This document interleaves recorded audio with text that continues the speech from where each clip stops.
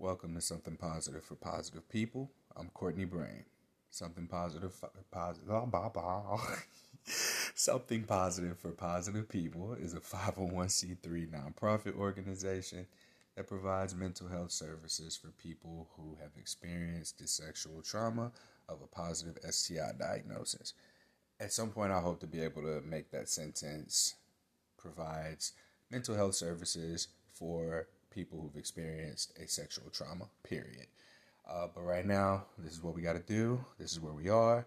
As we wrap up 2020, I'm very excited to announce that we're at a point where we've gotten 14 people enrolled in counseling services with a licensed mental health professional.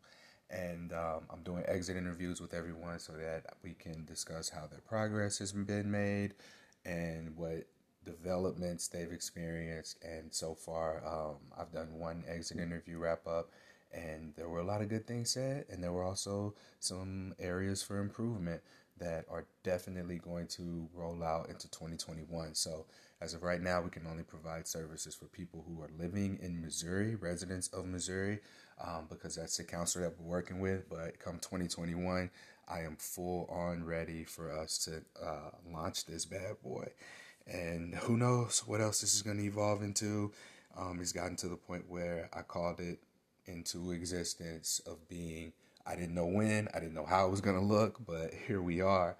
So actually, if you are someone who is a licensed mental health care provider and you're listening to this podcast, if you are positive or if you're just a sex positive person generally, then and you feel compelled to perhaps donate some sessions to Something Positive for Positive People listeners, or if you even want to be a part of the network that I'm putting together of sex positive therapists to provide services to our listeners, to our community, to people who are living with not just HSV, but also other STIs and struggling with having access to the tools that they need in order to support them in navigating the stigma, please don't hesitate to reach out. My email is just Courtney@SPFPP.org. Now, this podcast episode is a solo episode. I have gotten a lot of positive feedback about these, despite my own discomfort still with the sound of my own voice. But we don't have an episode guest lined up for this week. I lost an episode and I'm waiting to hear back from a few people. So this will just serve as a podcast episode. Let me turn my phone on Do Not Disturb before something crazy happens. Okay.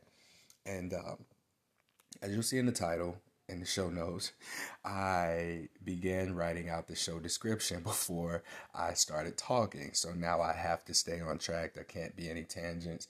Luckily, I have my notes right here. This episode is titled Avoidance is Not Letting Go.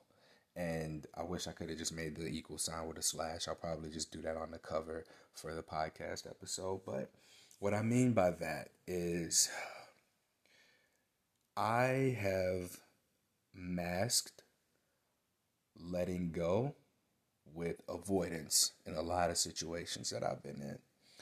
Not just in my personal life with friends, with family, with my relationships, with my potential relationships, in my career. That's what I've been doing. Like I mentioned from time to time, my impulse to quit my job before I moved back home to St. Louis. When I lived in Houston, Texas, like I think that I was avoiding conflict, and there's a fear behind that came up in therapy in one of my early sessions about me running away from something, and that's where the avoidance comes from. And I've always been like, I'm not running from anything. I'm not running from anything. And then over time, as you continue to process and work through the healing and sit with the emotions of like certain statements and situations, you come to realize some really powerful things for yourself. And in my situation, I just realized that I have been saying I'm letting go, but I'm not. Like, it's not surrender. It's been avoidance. And just to give you an idea, avoidance is the action of keeping away from or not doing something. And then with letting go, Letting go is a willingness to allow what is to be. It it looks like acceptance. I have been so resistant throughout all areas of my life, being as woke as I am, as spiritually inclined, and having experienced all of the growth I have, and emotionally aware and intelligent as I am in all of these areas. I've been completely oblivious to the fact that my avoidance has a much more deeper root than my letting go. And like I think that I'm letting go, but I'm being avoidant. And I can give you like an example of anger. I avoid my anger, but I say I'm letting go of this situation because it's going to make me angry. Letting go to me is a depressurization. We build tension, uh, we build tightness. Let's make a fist in front of you if you're in a position where you can. Now you've got your fist closed, wrap your thumb around the index finger to where the thumb is touching the middle finger, and then just squeeze. Squeeze as hard as you can. Squeeze, squeeze, squeeze. And you feel that sensation in your fist. Perhaps your nails are digging into your palm and your hand's starting to turn a little bit red. You're getting sore. There's a sensation that's rising up your wrist through your forearm to your elbow, and perhaps your biceps flexing a little bit. Now release that. There's like a sensation of realignment that's coming into place throughout your hand back to like a neutral position. That is what letting go is. I have been having a tight clenched fist saying I'm letting go, but every time I say I'm letting go and I actually avoid, I'm tightening that fist. I'm creating more and more and more of that tension. And my mom's always said it. She's always said to me, you have a lot of anger. You are an angry person. And I've resisted that with all my might, and I overcompensate by just being a good person, by doing good things. And I feel like I have like this demon or this shadow in me that is just like there, and it expresses itself when I just lose my shit. It's really challenging for me to get to a point of losing my shit, but I always recognize it, and rather than depressurizing, I allow for it to fester. It's like when you sweep, you can only sweep so much under the rug before you trip over it, and then that shit comes out, right? The times that it's come up for me, I've quit my job, I've ended a relationship, and so on, so on. Now, I don't really have experience in expressing my anger like healthily outside of being able to be aware of when I'm angry and then starting to tell people right away when I'm angry. And I have one of my values is transparency. So being able to transparently communicate my anger to someone could be the thing that I need in order for me to heal, in order for me to really get whatever it is that I need to get out of the experience that's been had or being had, right? And that's one of the areas where I'm struggling in. Looking at my notes, like I'll get to that more so later, but I don't want to fill in this portion of the podcast with too much filler. This will be a good point for me to go ahead and drop in here that this podcast is in fact sponsored by Let's Get Checked. Visit www.trylgc.com/SPFPP and you can save 30% off your first at-home STI test kit. I mentioned to you that when I tested positive for chlamydia, like I didn't know that was what it was. I didn't even know that it was an STI. So it's important to, again, just keep your routine STI testing up. Despite the pandemic, we have options to have our test kit delivered to us at home, and Let's Get Checked is really, really good about that. You get to order it. The process has been smooth. You can get expedited shipping if you want, have it sent to your place. You prick your fingers depending on which test you get. You pee in this like box that has plastic in it. I thought that this was cool. I'd never seen anything like this, but for me it was really easy to pee in this thing over peeing in a cup. And I mean, peeing in a cup is really easy. It's just you don't really know what your stream's gonna look like as a person with a penis. But the process of pricking myself and ping and shipping it all back and having received it. It's discreet packaging. All of these things made the process of testing so easy for me. And I didn't even have to leave the house. I mean, I was able to just put it outside of my door for the mail carrier to pick up, and they don't know what it is. They don't know there's pee in there, right? And probably for the best too. But this is something that it's also encouraging a lot of conversations, given the fact that we live in the age of COVID now, and there are so many parallels between STIs and COVID. You know, the questions of who have you been around lately that you've been potentially exposed to COVID by. Same as, you know, what's your sexual history? How often do you get tested? How often do you get tested for COVID? What STIs are you tested for? Are you social distancing? Are you safe with your sexual partners? So these are two things that really parallel well with one another, and the only thing that we can do is get tested. So I encourage you to visit www.trylogic.com without the vowel. So that's trylgc.com/SPFPP. And when you go into checkout, there's an option for you to enter a promo code to save. And when you enter the code SPFPP, you'll save 30% off your first purchase of an at-home STI test kit. And you can also get a COVID test on there. There's no promo code for that, but they do offer at-home COVID tests, and I was able to get one of those myself during that time period of September when I was tested positive for COVID. All right, now, going back into my notes, I'm going to make a little bit of noise here because I dropped the notebook that I had. This avoidance versus letting go applied, okay? Something that comes up a lot is we talk about successful disclosures, and I don't want to use successful disclosure anymore until I find a way to phrase it in a way that feels right. I'm going to have to continue to call it that. So imagine that whenever I say successful disclosure, I'm using air quotes, right, around the word successful. But let's say, you know, you disclose to a partner, hey, you know, this is my HSV status. I'm positive. Here's the information around it.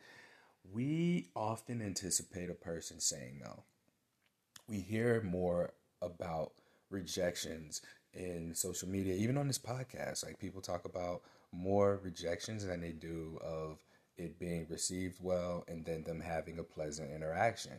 And, you know, we just forget, you know, we expect the negative to happen, and when the positive does, it just takes us away from this space. Like, we don't need this anymore because we've received the acceptance that we came here to equip ourselves with the tools and resources to be able to get. Understandable. But what happens post-successful disclosure, right? Now, think about check-ins.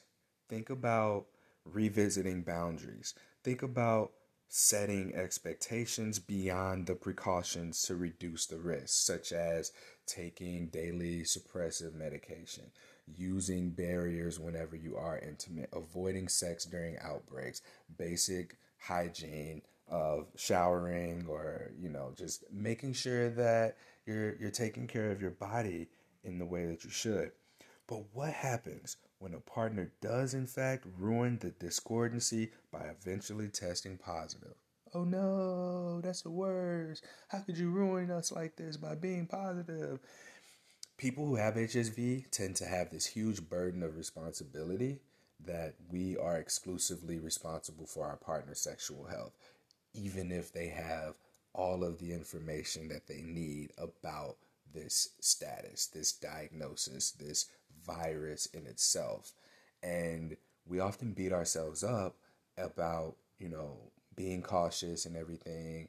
And we want to be mindful. Like, we would even talk ourselves out of a relationship as a result by harassing partners and being like, are you sure? Are you sure? Are you sure? Are you sure? And it's not even, are you sure you're okay with having sex with me because I have herpes? It's more so, are you sure I'm worth it? I think that that's what the question really is. And what that stems from is a seeking of validation for our value as human beings. Because if you're someone who's lived with herpes for me, I've had it for 8 years now, and I've only recently become accepting of my status through the advocacy and everything that I've done. And I've been met with so much love, and I've also been met with so many opportunities to receive the intimacy that I deprived myself of early on in my diagnosis. So from this perspective, I see how, if you've gone without being accepted for a really long time, and then you receive acceptance from someone about your status, you want to take care of them. You really want to be there for them. You're going to put everything you can into protecting your partner. But we realistically just can't. There's always going to be a possibility of us passing the virus on. And one of the things that I've done is with my partners who are not HSV positive, I make sure that they're aware of that. And that's really all that we think we can do, because we're not taught anything beyond that. We're not even taught that much. So the rest of it is self-education, right?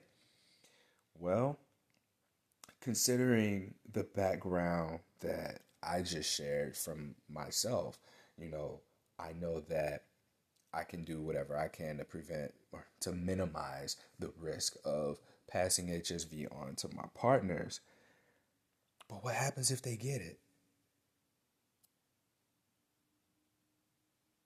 What do we do? Do we leave? Do we beat ourselves up about it? Are we re-traumatized about our own experience after having come so far through the mud, through the struggle, through the suffering of rejection after rejection after rejection? And here you are, you get this person that sees past that, and they like you for you. They love you for you. They see past your status, and they're negative. They don't have to deal with this shit. They don't have to put themselves at risk. But they place more value on you as a whole human than you place on your HSV as something that dwells on or in the human. What happens when you hurt this person in the same way that you were hurt when you received your diagnosis? When you didn't have any support at all? What happens? What do we do? How do we navigate that part of the stigma as someone who passed herpes on to someone that cares about us, that we in turn care about? That's a hard question to answer. From the experiences that I have, I think that this is one that you empathize, because it's easy to forget where we came from, especially when you want to forget where you came from. That moment of my diagnosis, when that doctor told me this looks like herpes, I remember that heart drop sensation in my chest. I remember the embarrassment that I felt of possibly having been the dude that gave somebody an STD. That's what I remember. For some people, they remember wanting to kill themselves. They're re-traumatized by the rape that occurred to them. That the rape that I'm wording this terribly, but they're remembering their sexual assault that someone did to them. I apologize for anyone who wants to, for me not getting that right, but I think you get the point. What happens to the person who just didn't know they had it? What happens to the person that got called and bitched out over the phone because they gave someone herpes and they didn't even know they had it? Where do you go?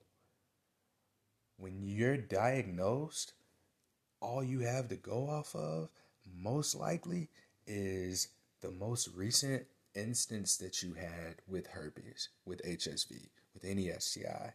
And there likely wasn't a positive experience, because that's just not the way that our society is set up. It's not set up for us to have open dialogue around real things that happen through having sex. nor does it equip us with what we need in order to navigate relationships, boundaries, what if scenarios, because things can go wrong, but also things can go right. So why can't we plan for things going right? You know, in the event that both partners now are positive for HSV, what can we, with our past experience, prepare our next partner for in the event that they do get herpes from us? Or if they get it from somewhere else. Let's say we're in a non-monogamous relationship.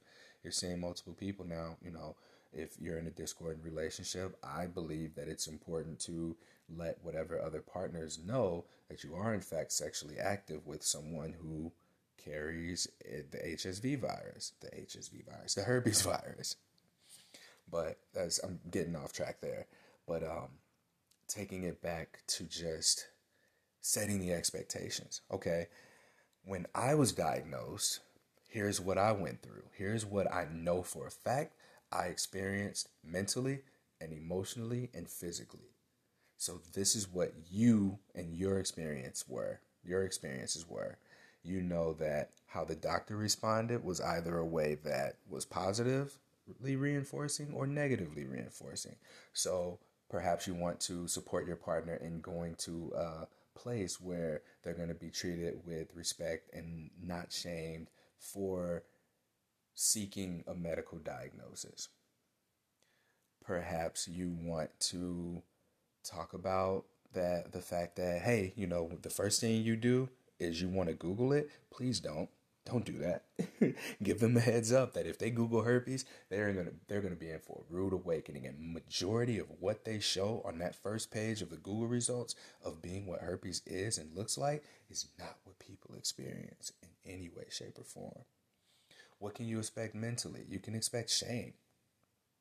You can expect potentially embarrassment. You can expect anger, rage, frustration, sadness, grief. You can expect a whole range of thoughts and emotions to just completely overwhelm you.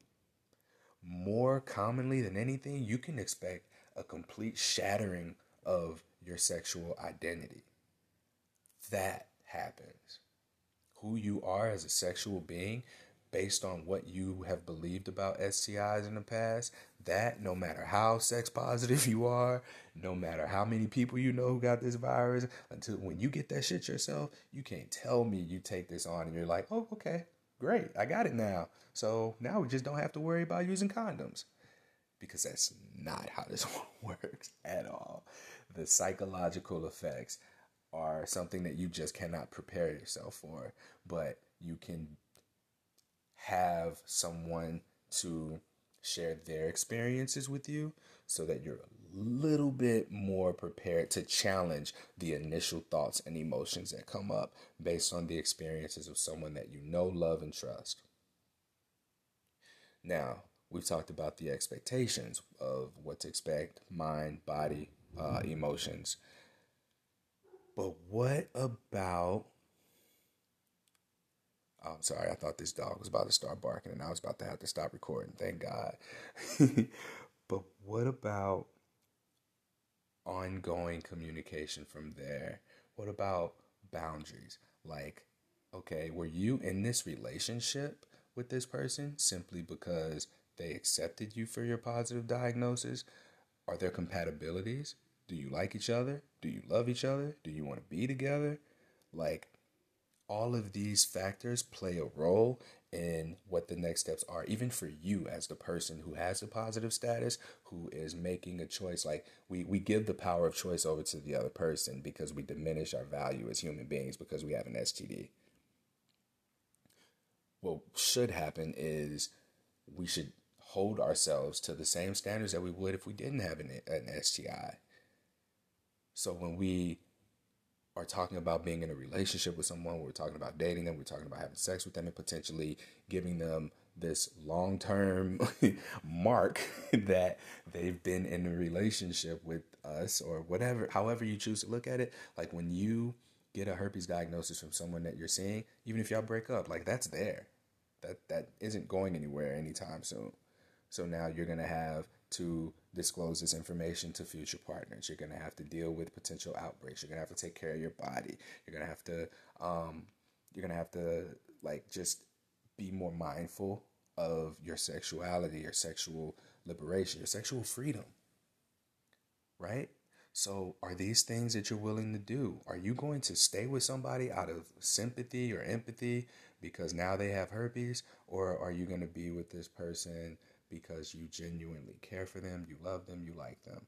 Or are you being with them just because it's easy?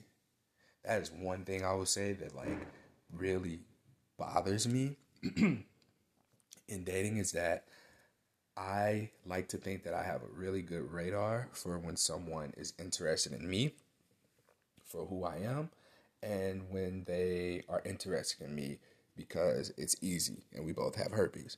Excuse me. I don't know what that was. I need some water. I want to say that again, though. Like, I don't want to be chosen out of convenience because we both got herpes. That's not how I want to do relationships. But let's say I'm with someone who doesn't have herpes and I give it to them. I've already set the expectation up in my mind that this is someone that I like and want to be with anyway. This isn't going to be a pity party. And I'm choosing people who like me for me. So herpes aside, whether it's there or not, we have connection. We have a foundation for a relationship.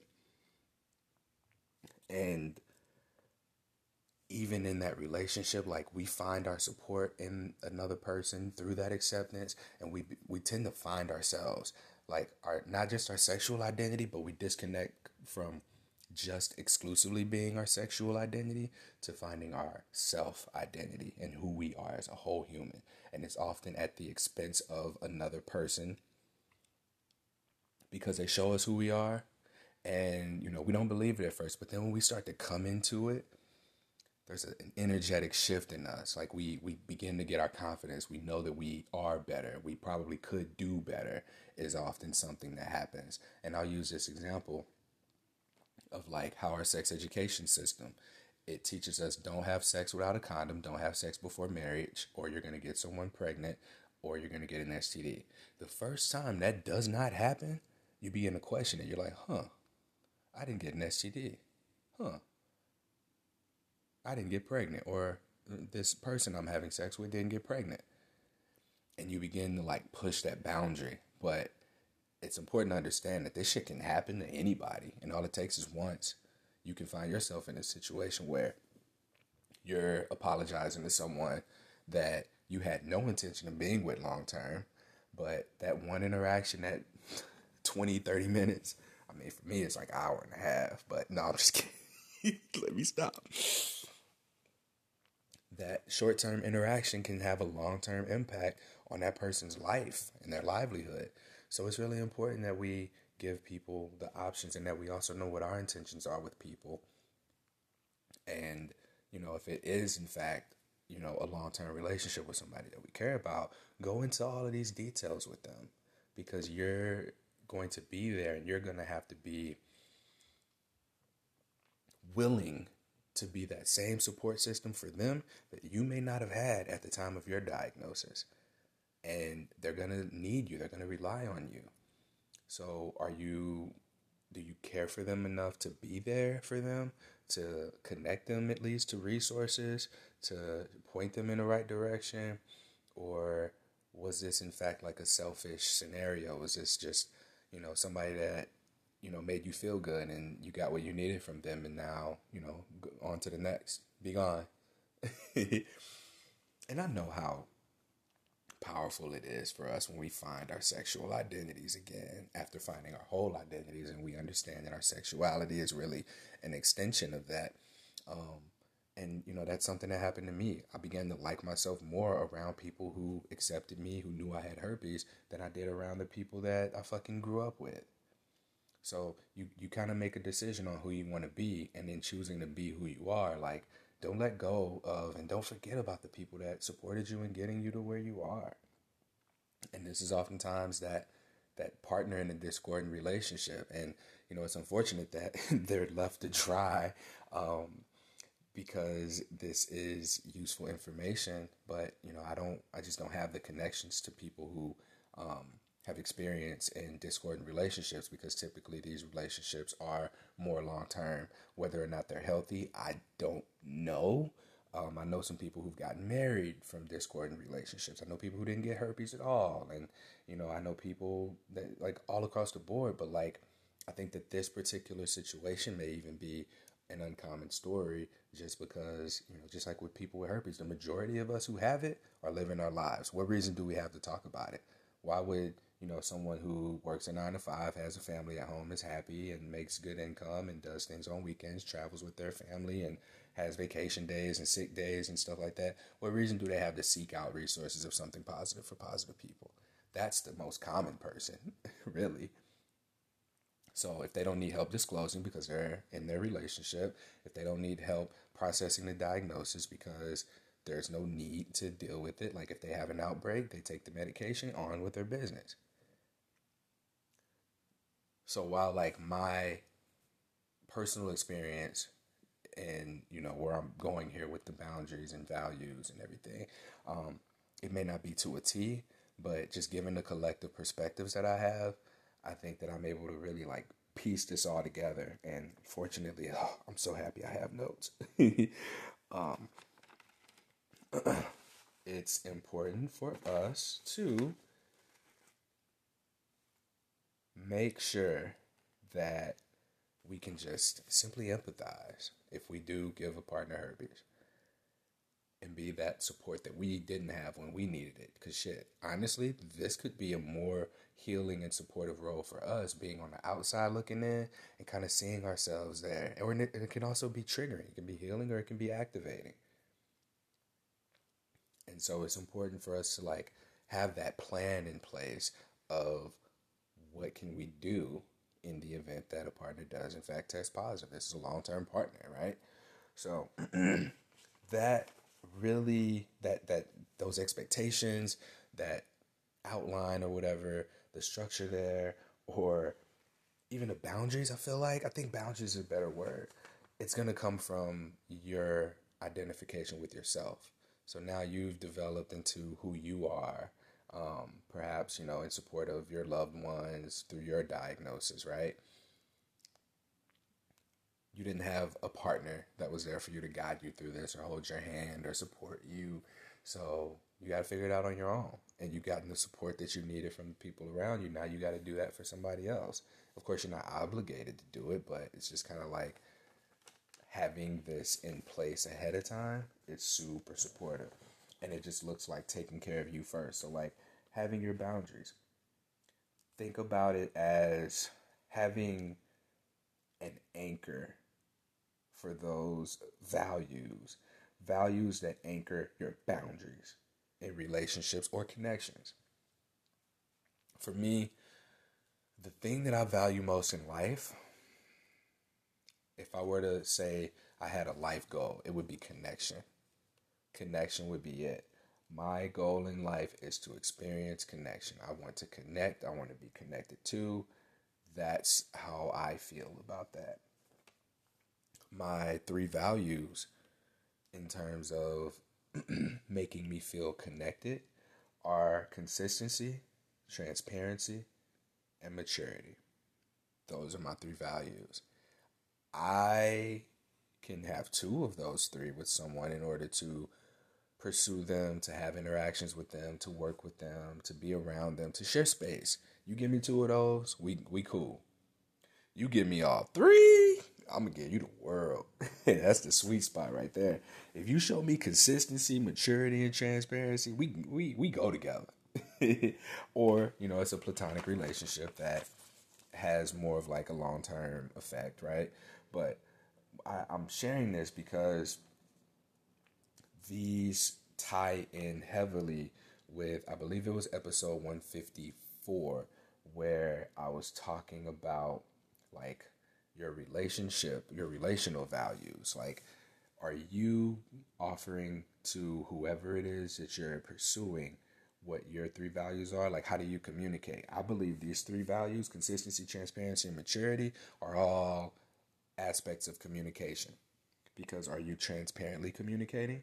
Are you consistently communicating? Do you communicate with maturity? And they all really anchor in my three, those are values, like my three life values: liberation, peace, and evolution. And what these all tie into, again, communication, and then trust, and then intimacy.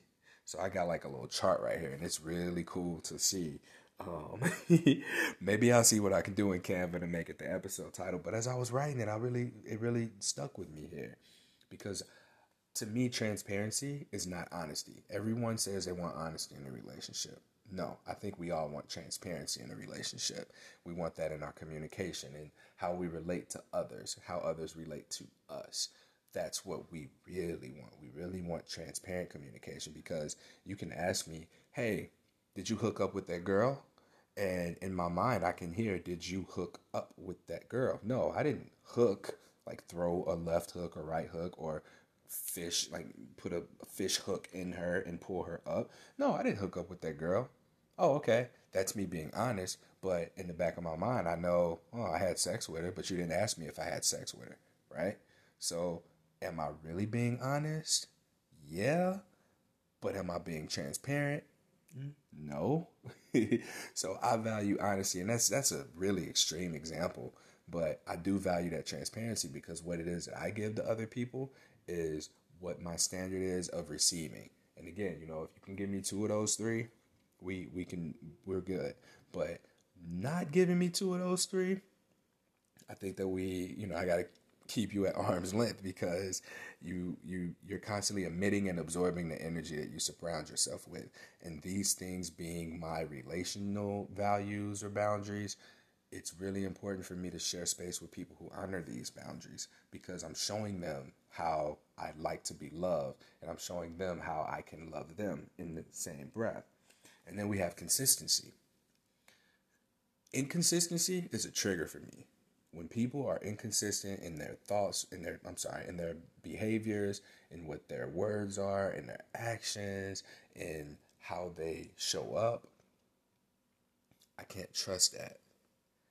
I can't trust you if I can't rely on you to be where you say you're going to be when you're going to be there. Do the thing that I ask you to do. Support, like that consistency and just communication. Like, can I count on you?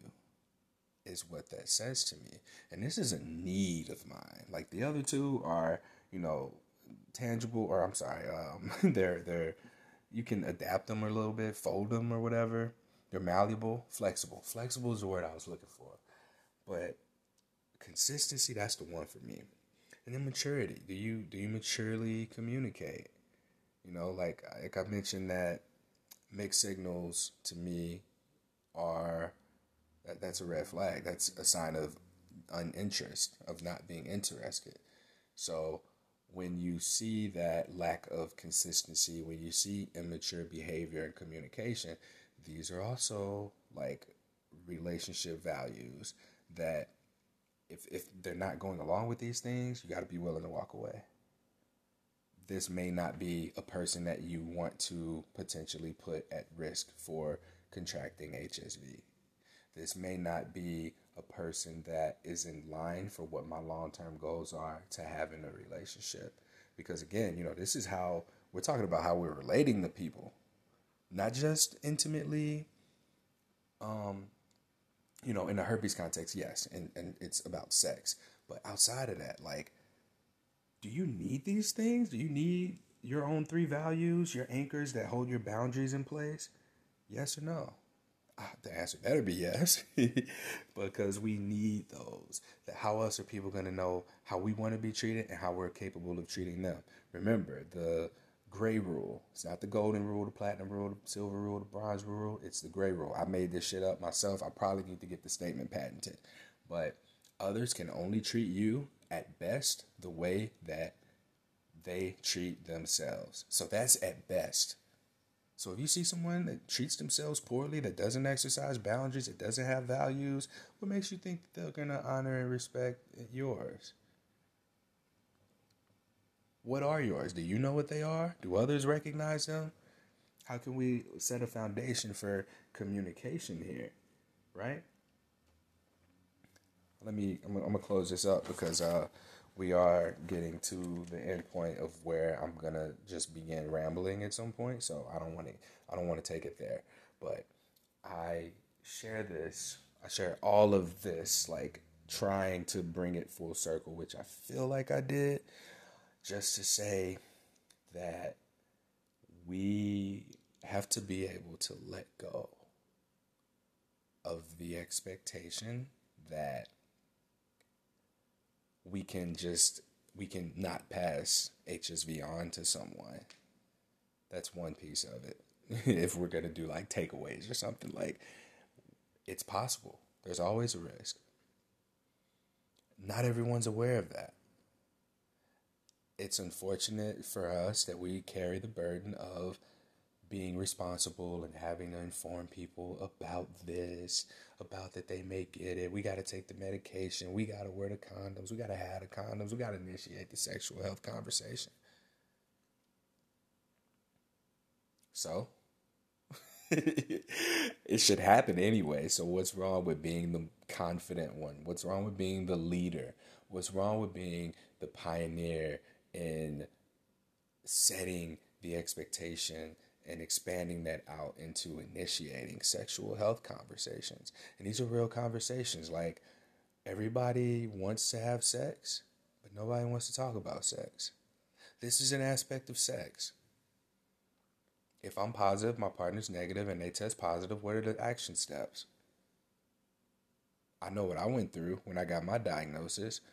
Perhaps this would have been helpful for me, so here's how I can show up for you. Here are some resources for you.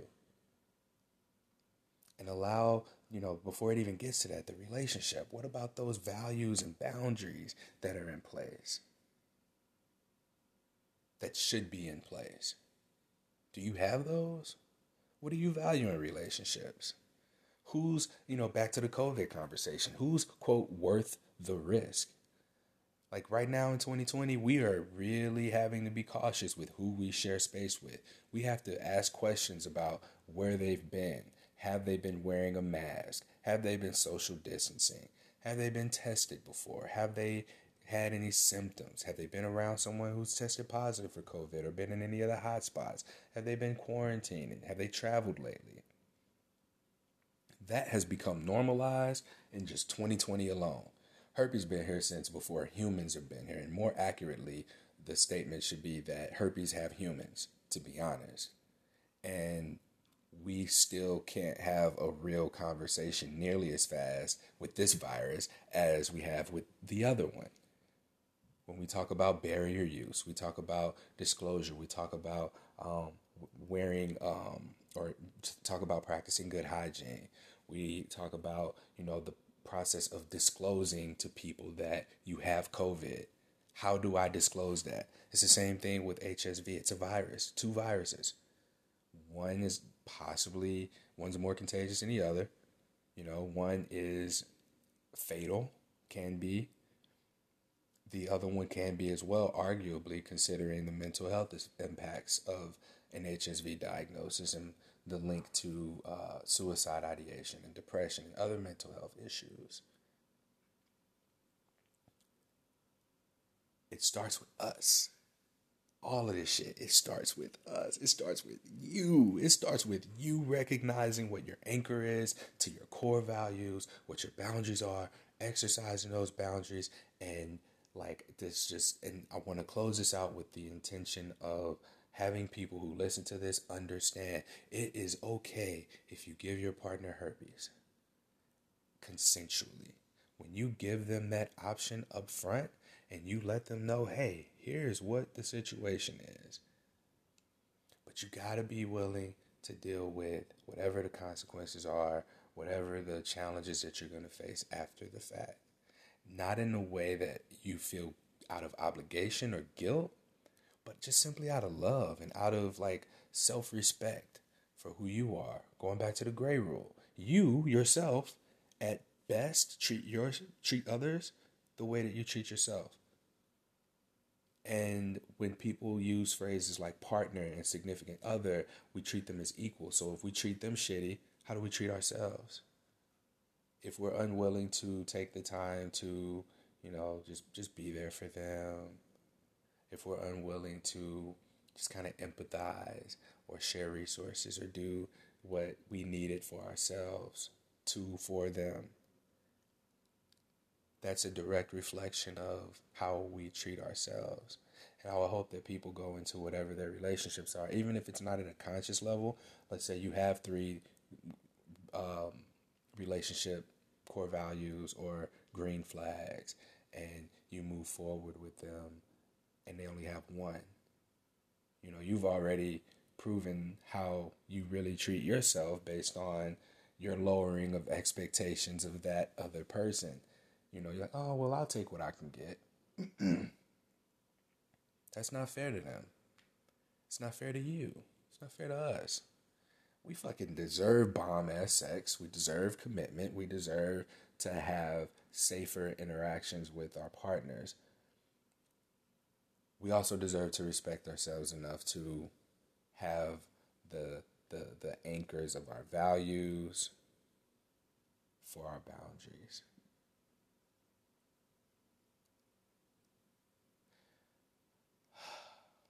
I feel like that might have been a lot.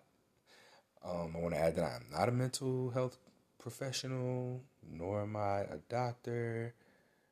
I am exclusively speaking from my individual experience and my experiences in just several, at this point, probably thousands of conversations with people who are living with STIs, who are affected by STIs, by healthcare providers and sexual wellness related organizations. But like that work, that inner work, the recognition of these values and boundaries, we can't avoid that. We can't avoid doing this work and bring people in, because all we're going to do is hurt people. We're going to hurt ourselves in the process.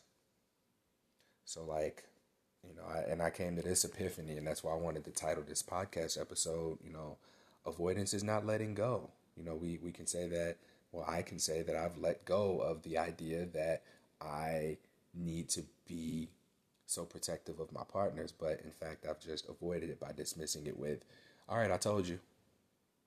All right, I'm doing my precautions. And that's not fair to anybody, so it's important to really lay it out there. Really lay it out there for people. And yeah, I think that's really all I got. Otherwise, I'm going to start to ramble again. But yeah, y'all, avoidance isn't letting go, and this can be applied to all areas of life. The thing that I've been running from for myself has been something that I really thought that I let go of. And shit, perhaps I need a part 2 to talk about all of that, but just squeezing it in here. Tonight is the night of the election, the last night of voting. It's November 3rd. My birthday is on November 10th.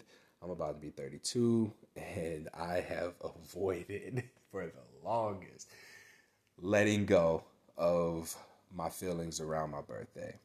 And perhaps, if it's a good time, maybe I'll talk about it next week. But I've discussed it before that around my birthday, I get really fucking weird. I get emotional. And the reason is because on my 13th birthday, I believe, it was my grandmother's funeral. And the significance of that is that when my mom was pregnant with me, she was 17, and she told me the story about how her parents were embarrassed that their 17-year-old unmarried daughter was pregnant, and they wanted her to get an abortion. And so my mom ran away and lived with my father's mother, who had such an impact on my life even before I was fucking born. This woman was a business owner. She was smart.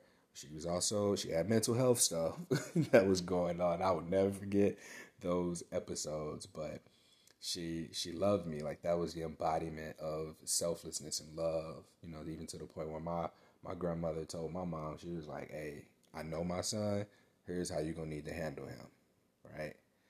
And I've avoided this anger that I have, not towards my grandmother, but like towards, I don't know where to really direct it, but around this time of year, like this is actually where I break up with people, I quit jobs, I run away, I shut off, like I do all of that shit in the fourth quarter of the year.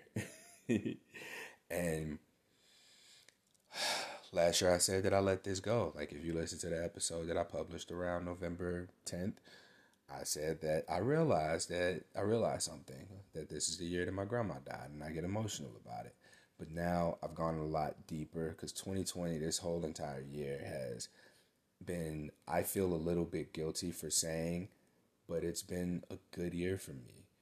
I went to California for the first time. Work wise, like, yeah, we're in the pandemic and my income has been significantly impacted. But fortunately, I was able to receive unemployment for a while, and that helped me with coming into the space of becoming the executive director of something positive for positive people, and allowing myself to let go of this idea of, because I'm not taking money for my services, for talking to people, for doing this podcast, it made me better than everybody else who is in the space of doing this work, who does take money. I had to let that go, because for me, what was happening was I was just avoiding it, and even, tightening my fist, hurting myself in the process. So releasing the belief about myself that I'm so much better than other people because I do what I do and I don't charge anyone. I don't ask for, money exclusively from my pocket. I had to let that go, because how many people am I not helping by not being able to take care of myself for the time and energy that I put in here? Yeah, I'm a personal trainer who's been significantly impacted by the pandemic. Yes, I'll be finished with yoga teacher training in the fall, or in the end of November. So like, yeah, these are ways that I can make a living, and I'm going to continue to do so while giving what I have to give to something positive for positive people. But letting go of not wanting to be seen a certain way as a means of like overcompensating for this inner anger and rage. Like I want to be seen as a good person. And like, this was another thing that I wanted to touch on. I have like upper back tightness. It's not sore. It's not necessarily stiff. My mobility isn't super hindered, but there's, I Googled, the spiritual significance of emotions stored in the upper back, and the feeling of not belonging, the feeling of inadequacy came up, and shit, like I'm getting emotional saying this shit out loud. But like, as I move through my yoga practice, through the back motions, like those feelings often do come up, and I look at my life now and parallel to, the what I do, how amazing this work is that I do for people, through something positive for positive people, how amazing I am. Like, this is complete overcompensation for the fact that I am angry as fuck.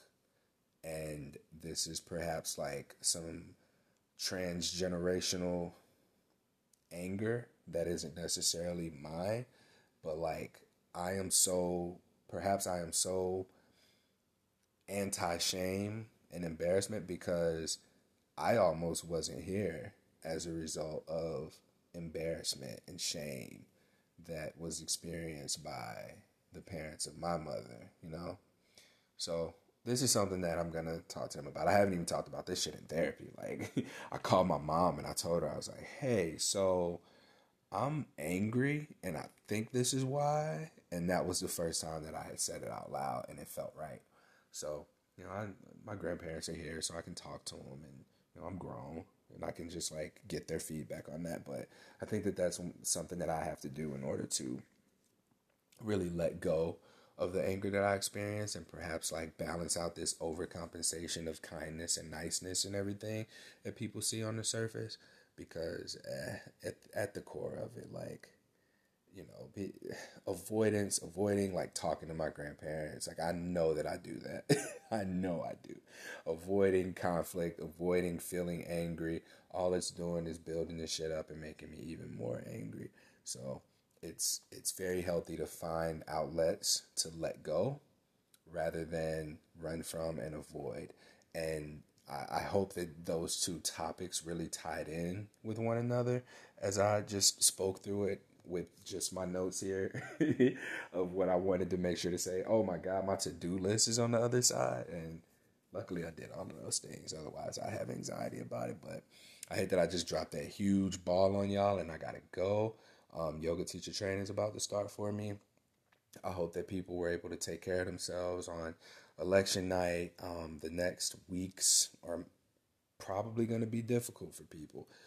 I feel a huge sense of relief after having voted because just leading up to voting, there was a lot of anxiety like, is my vote going to count? Where do I vote? Are things changing? But no, I went in to my place of voting, walked in. I went there early, like 20 minutes before they opened, and I got in and out within an hour. So hopefully we begin to see changes that benefit the collective, that benefit humanity. I'm hopeful, but it is what it is. Like this the way of life is just something else. Like I'm used to disappointment. I'm used to failed expectations, and as unhealthy as that is, like I'm really allowing myself to feel hopeful and inspired for things to begin to change.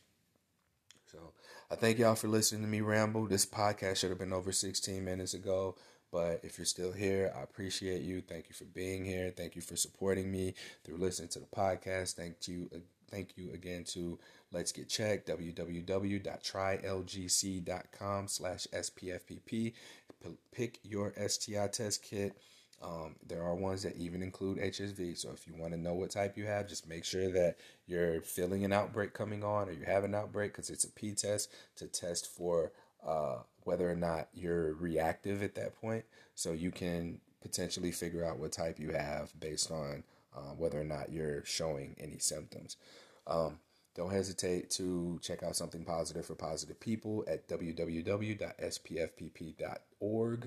And you can leave us a donation if you've benefited from any of the resource. Again, if you're a counselor, if you want to get involved with us, please reach out. If you're in media, if you have access to donors or people with a fuck ton of money who just want to give to a good cause, we are raising money to continue to provide mental health resources for people who have experienced a positive STI diagnosis, which is a sexual trauma. Till next time. Stay sex positive.